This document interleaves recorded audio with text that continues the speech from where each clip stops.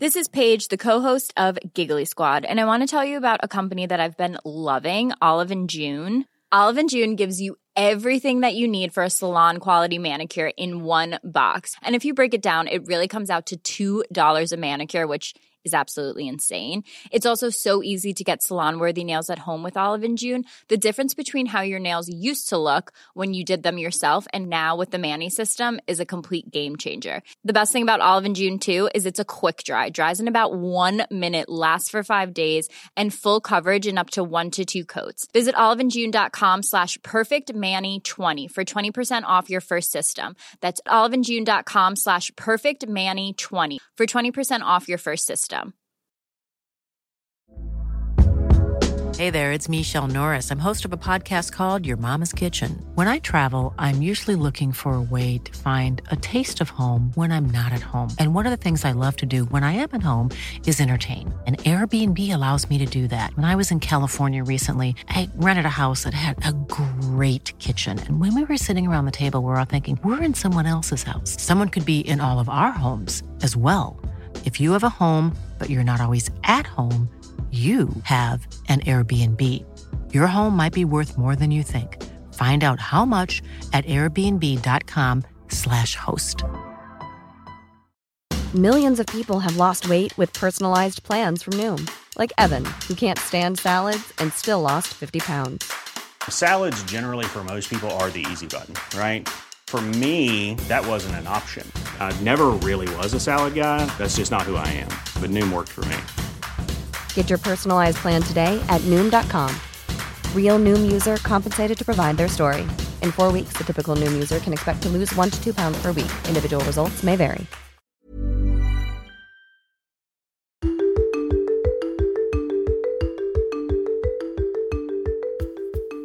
Grammy-nominated American composer Missy Mazzoli has been deemed Brooklyn's post-millennial Mozart by Time Out New York.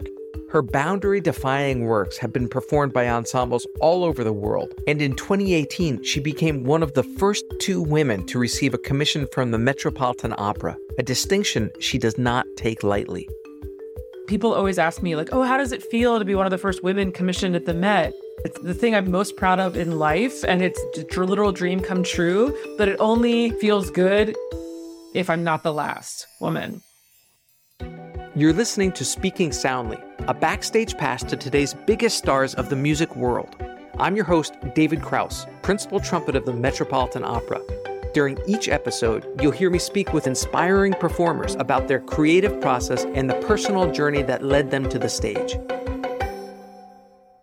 When you're composing, is it a thunderbolt of creativity? And what happens if you're on the subway and you get an idea? Do you scramble for your phone and write yourself a note right away?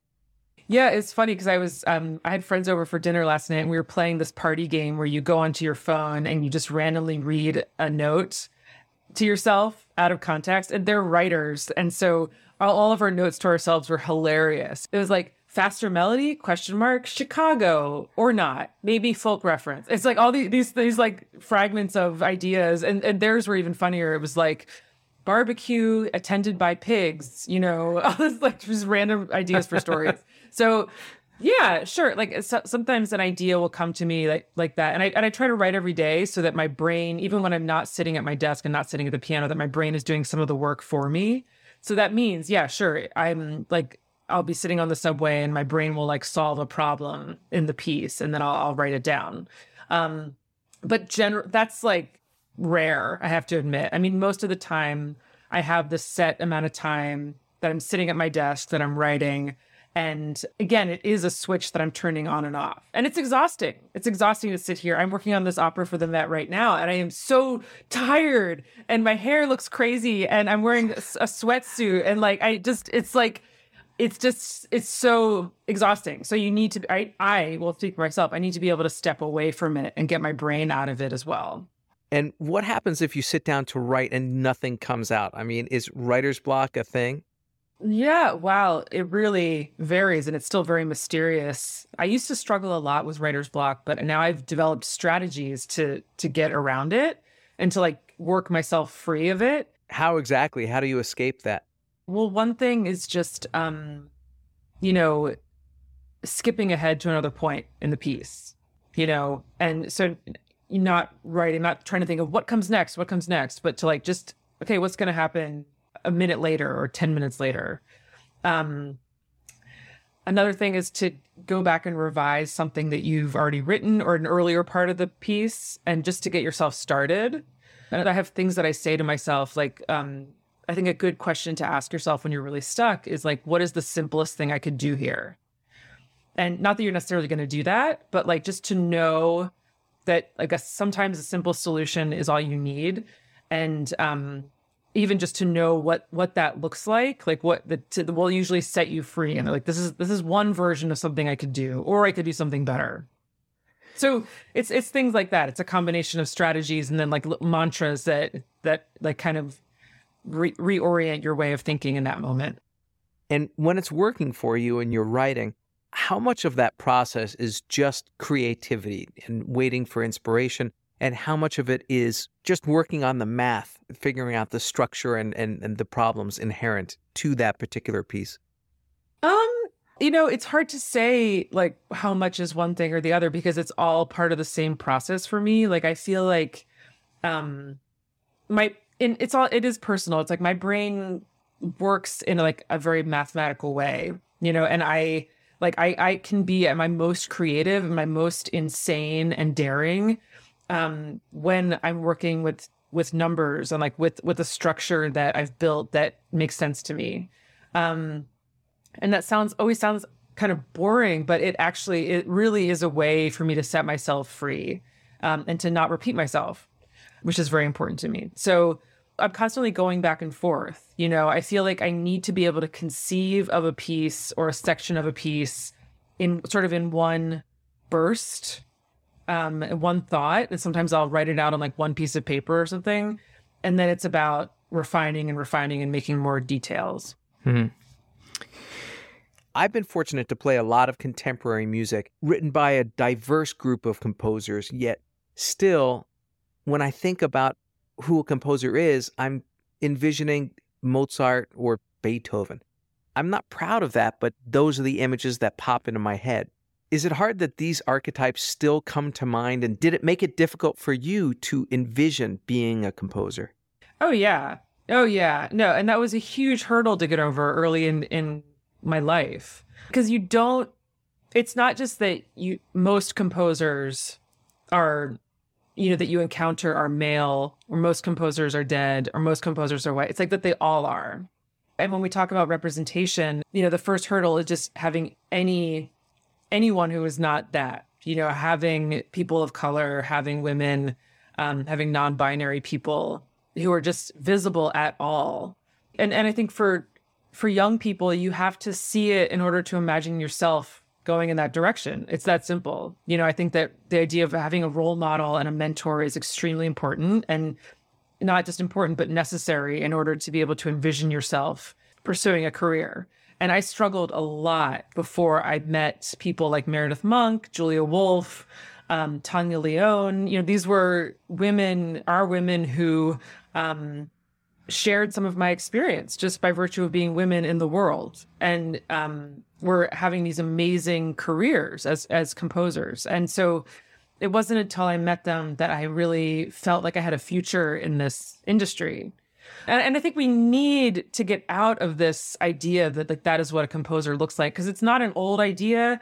It's not an idea that is going away as quickly as it needs to.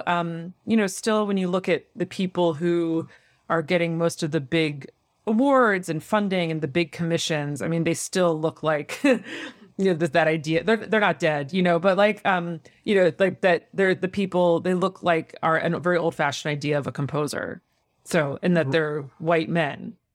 So, and very deserving white men, but when it's all that, it's a problem, and it's not reflecting what our society actually looks like.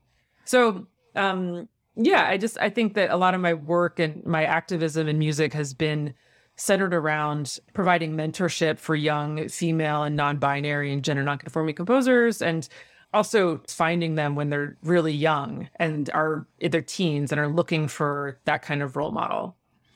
Well, you've become such an amazing role model to so many young composers. Where do you find the time and the inspiration to advocate for others? To me, it's not optional. Like it's essential. Like my success as a composer only makes sense to me if the next generation suffers a little less. And so all these successes that we have, we can open the door and bring in a little army of young female and non-binary composers who can be the next ones in line for those opportunities. People always ask me like, oh, how does it feel to be one of the first women commissioned at the Met? And it's like the thing I'm most proud of in life, and it's a literal dream come true, but it only feels good if I'm not the last woman. If there's like a steady stream of new commissions for women from here on out. So how do we make that happen? And for me, the answer is to provide mentorship and to provide resources for young women when they're at the age when you decide to become a professional musician, which for all of us is like in our teens at the latest. Like in order to have a shot, I'm not saying this is the way it should be, but the way it is in America and in the world, it's like to have a shot at being a professional, you have to start super young. So I wanted to catch them at that age. When you were in school training to be a composer, you were in classes at Boston University and at Yale, both with very small percentage female composers in the class. Did you think at the time that this would be different when you got out in the real world and this was just like a college thing? No. Because I was paying attention to the programming at the New York Phil and the Boston Symphony and then, like all over the world, and women were woefully underrepresented. So I saw it as a systemic problem. And I think that the problem, in school was that like, I didn't see enough people taking responsibility for looking at the system and figuring out where it breaks down for people who are not white men. Is it that women and people of color aren't applying to study composition at Yale or something? Or is it that they're applying and not getting in? If they're not applying, like that's really disturbing to me too. And so how can we change the process to be more inviting? But the answer was always like, oh, well, we can't accept more women because they just don't apply. And it's like, doesn't that make you upset that something in your program is unwelcoming to 51% of the population? Like I just, it didn't seem like a localized problem. It felt like something systemic that I was going to have to deal with for the rest of my life, but I felt uniquely empowered to deal with it, having lived through it and having lived through this shift of Me Too, and where there was finally a platform and a language with which to describe these issues. And do you think the landscape has changed? Sure. But like until administrations are more diverse, like we're not going to see a big shift in programming. Until Right. there are women and people of color at the helm, or in places of great power and curatorial power, then I don't think that we're not going to see a huge shift. But yes, I also want to applaud these organizations that I love who are really making progress. I'm just very impatient and I want everything to happen now. I want everything to change a lot. So it's never going to move fast enough for me. But yes, things are changing. Yes, not fast enough for me, but I don't think it'll ever move fast enough for me. You're from a small town in Pennsylvania and neither of your parents were musicians. How did you even get the idea that composing was a thing that you could do? I mean, my parents had a piano in our house. They got it at a flea market and I just loved it. So we got that when I was 7 and I just fell in love with it. And I started writing music right away. And I knew that music was going to be my life. I just was in love with classical music. And I don't know where that came from at all. But I just listen to it on the radio and play as much of it as I could. And I was like, this is going to be my life. But okay, I'm not going to be a pianist. And I have all these other interests too. Like even at a young age, I was really interested in all these other things. So composing sort of checks all those boxes. And then it allows you to do all sorts of stuff under the umbrella of being a composer. What age are we talking about? Like I decided I was going to be a composer when I was about 10. Yeah, because I love the music. No, I just love the music. And I was like, okay, whatever Beethoven's job was, I want to do that. And my piano teacher was like, these are composers. This is what they do. They write music. And I was like, that's what I want to do. And I just became really fixated. But I don't, like I said, I was crazy. Like I was really like a single-minded, sort of fixated, obsessive kid, which is not always fun, but led to a career doing this very niche, obsessive thing. And I was just like, this is what I'm going to do. So you started really young, but was there a point where you got really serious about it? I was always really serious about it. I was always like, I would make records, like they were cassette tapes, I would like make albums and of my music and all piano stuff that I would play, and I would get people to record it. Like I was very, very serious about it. And yeah, it's funny because people always ask me like, don't you ever just write stuff for fun? I'm like, well, everything I write is fun. It's always fun. This job is extremely fun when I'm able to just spend time writing. I don't think like sitting down and being like, I'm going to write an opera or I'm going to write an orchestra piece is less fun than just like noodling around on the piano. Right. I'm curious, when you compose a piece, it's a permanent artifact of that time. Do you ever look back on the style of your early works with the same kind of dread one might feel when they come across an old picture of themselves, like wearing acid wash jeans from the 90s? Well, okay, acid wash jeans are totally back in style. So, yeah. So I feel like I'm writing one big piece. I feel like every piece pushes me into the next piece. So even in those early pieces, I can see the seeds of what I'm writing now.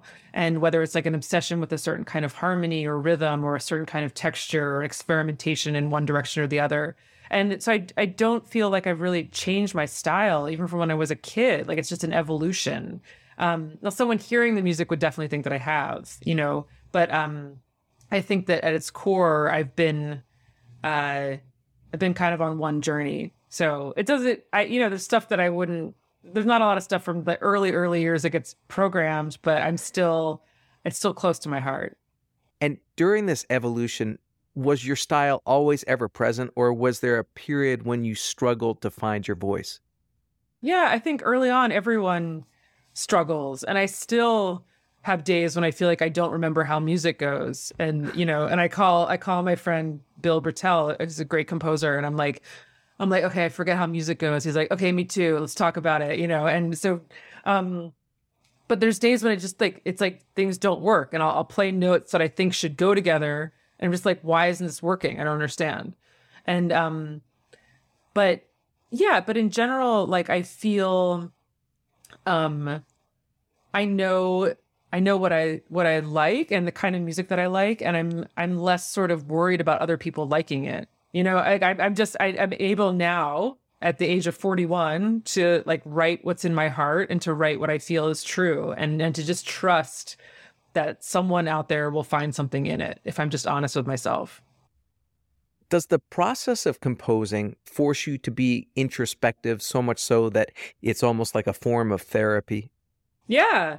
I was just talking to my boyfriend the other day about how I was just in Oslo doing this opera. And so we're in rehearsals all 10 hours a day. And there's no time to really write. And by the time I got back, I was really almost depressed. I was just like, I need to be writing something. And as soon as I started working on the Met Opera again, I was like, oh, I feel like I've straightened myself out. Like I feel much calmer, and I'm able to process the data of the world when I'm writing.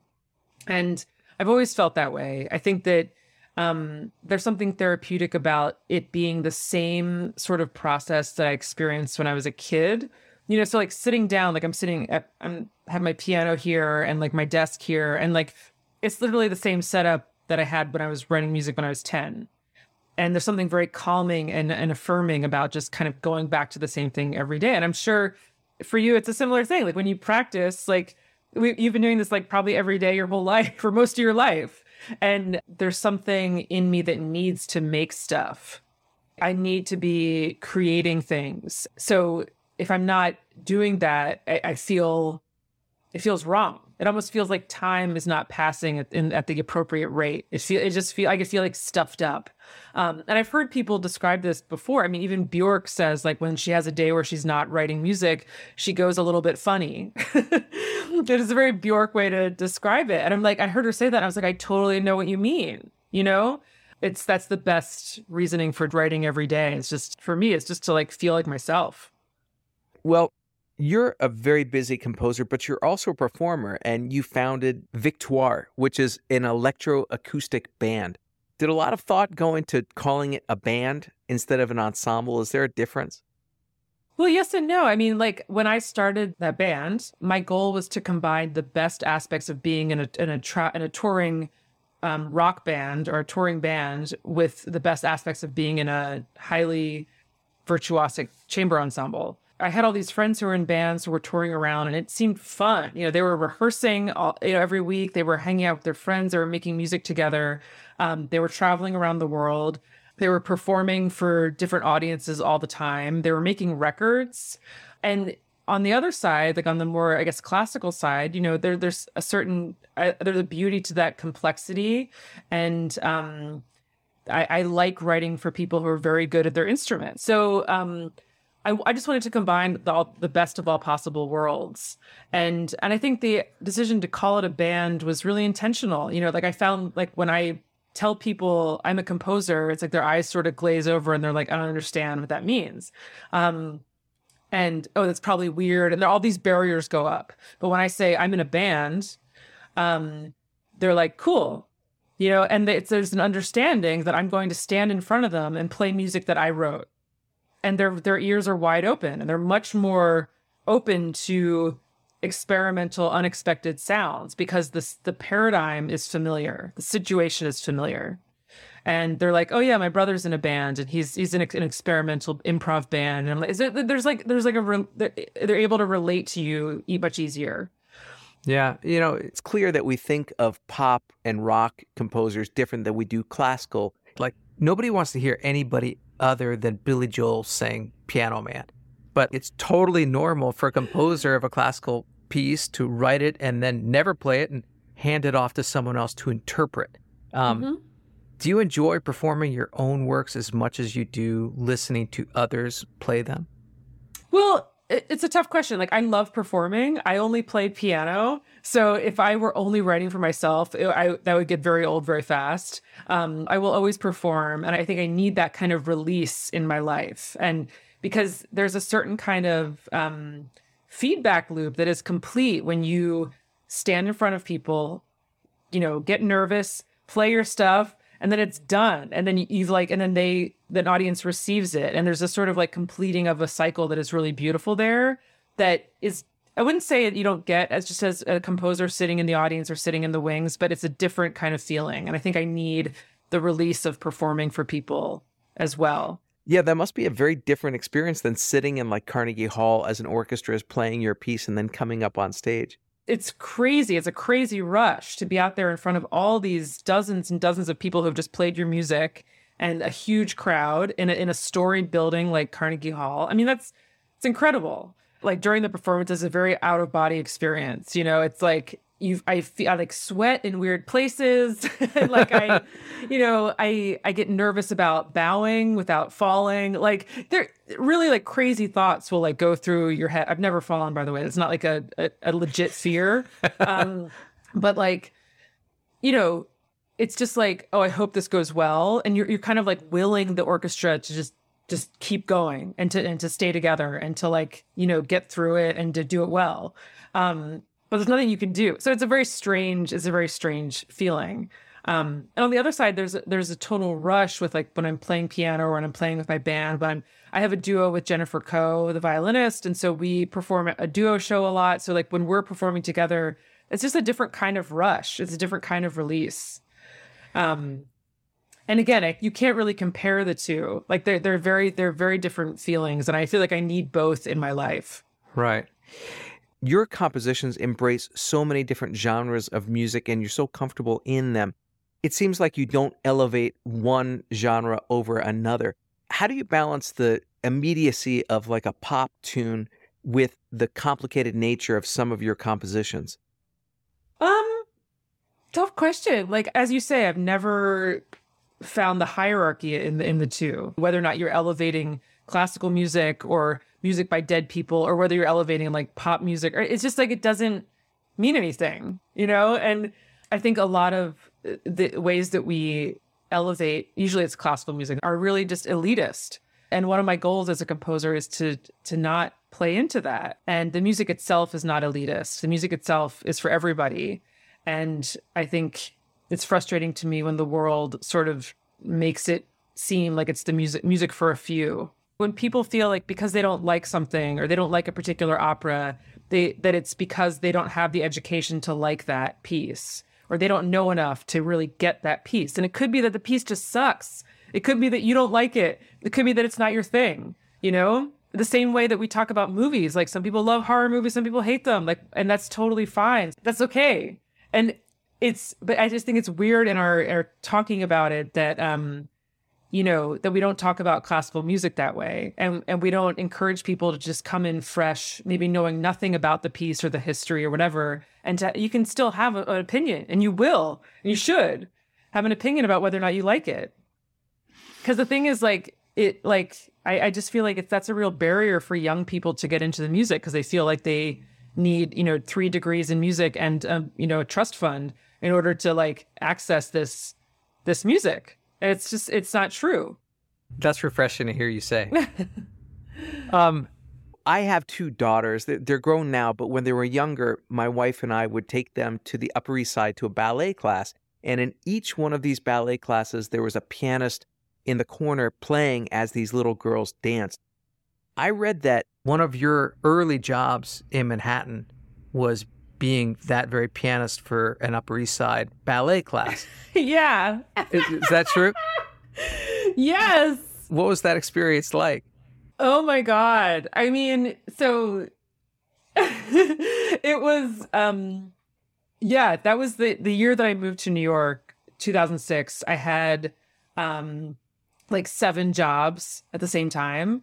So I was working in a grocery store, was one of them. I was accompanying dance classes, was another one. I was doing copying work. I was teaching random classes at Yale, where I just graduated. So I was just all over the place, and still had no money. It was this really weird combination of 7 jobs and still not making enough to survive. One of them was playing piano, and it was Saturday and Sunday mornings for baby ballet classes, Mommy and Me, little kid ballet classes. And it was fun. They were really cute. But I was, after 6 months, I was like, I hate this, actually. I can't do this anymore. I hope you enjoyed this episode of Speaking Soundly. If you like what you heard, please tell your friends about it. Spread the word. Be sure to follow, rate us, and leave a review wherever you get your podcasts. To keep up on future episodes, follow us on Instagram at SpeakingSNDLY and visit our website, artfulnarrativesmedia.com. Tune in next week as we hear another inspiring artist speaking soundly.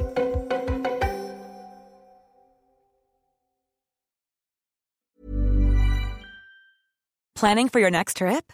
Elevate your travel style with Quince. Quince has all the jet-setting essentials you'll want for your next getaway, like European linen, premium luggage options, buttery soft Italian leather bags, and so much more. And is all priced at 50 to 80% less than similar brands. Plus, Quince only works with factories that use safe and ethical manufacturing practices.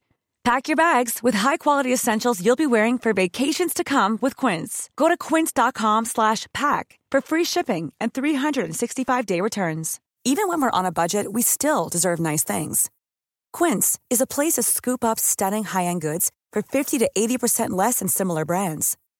They have buttery soft cashmere sweaters starting at $50, luxurious Italian leather bags, and so much more.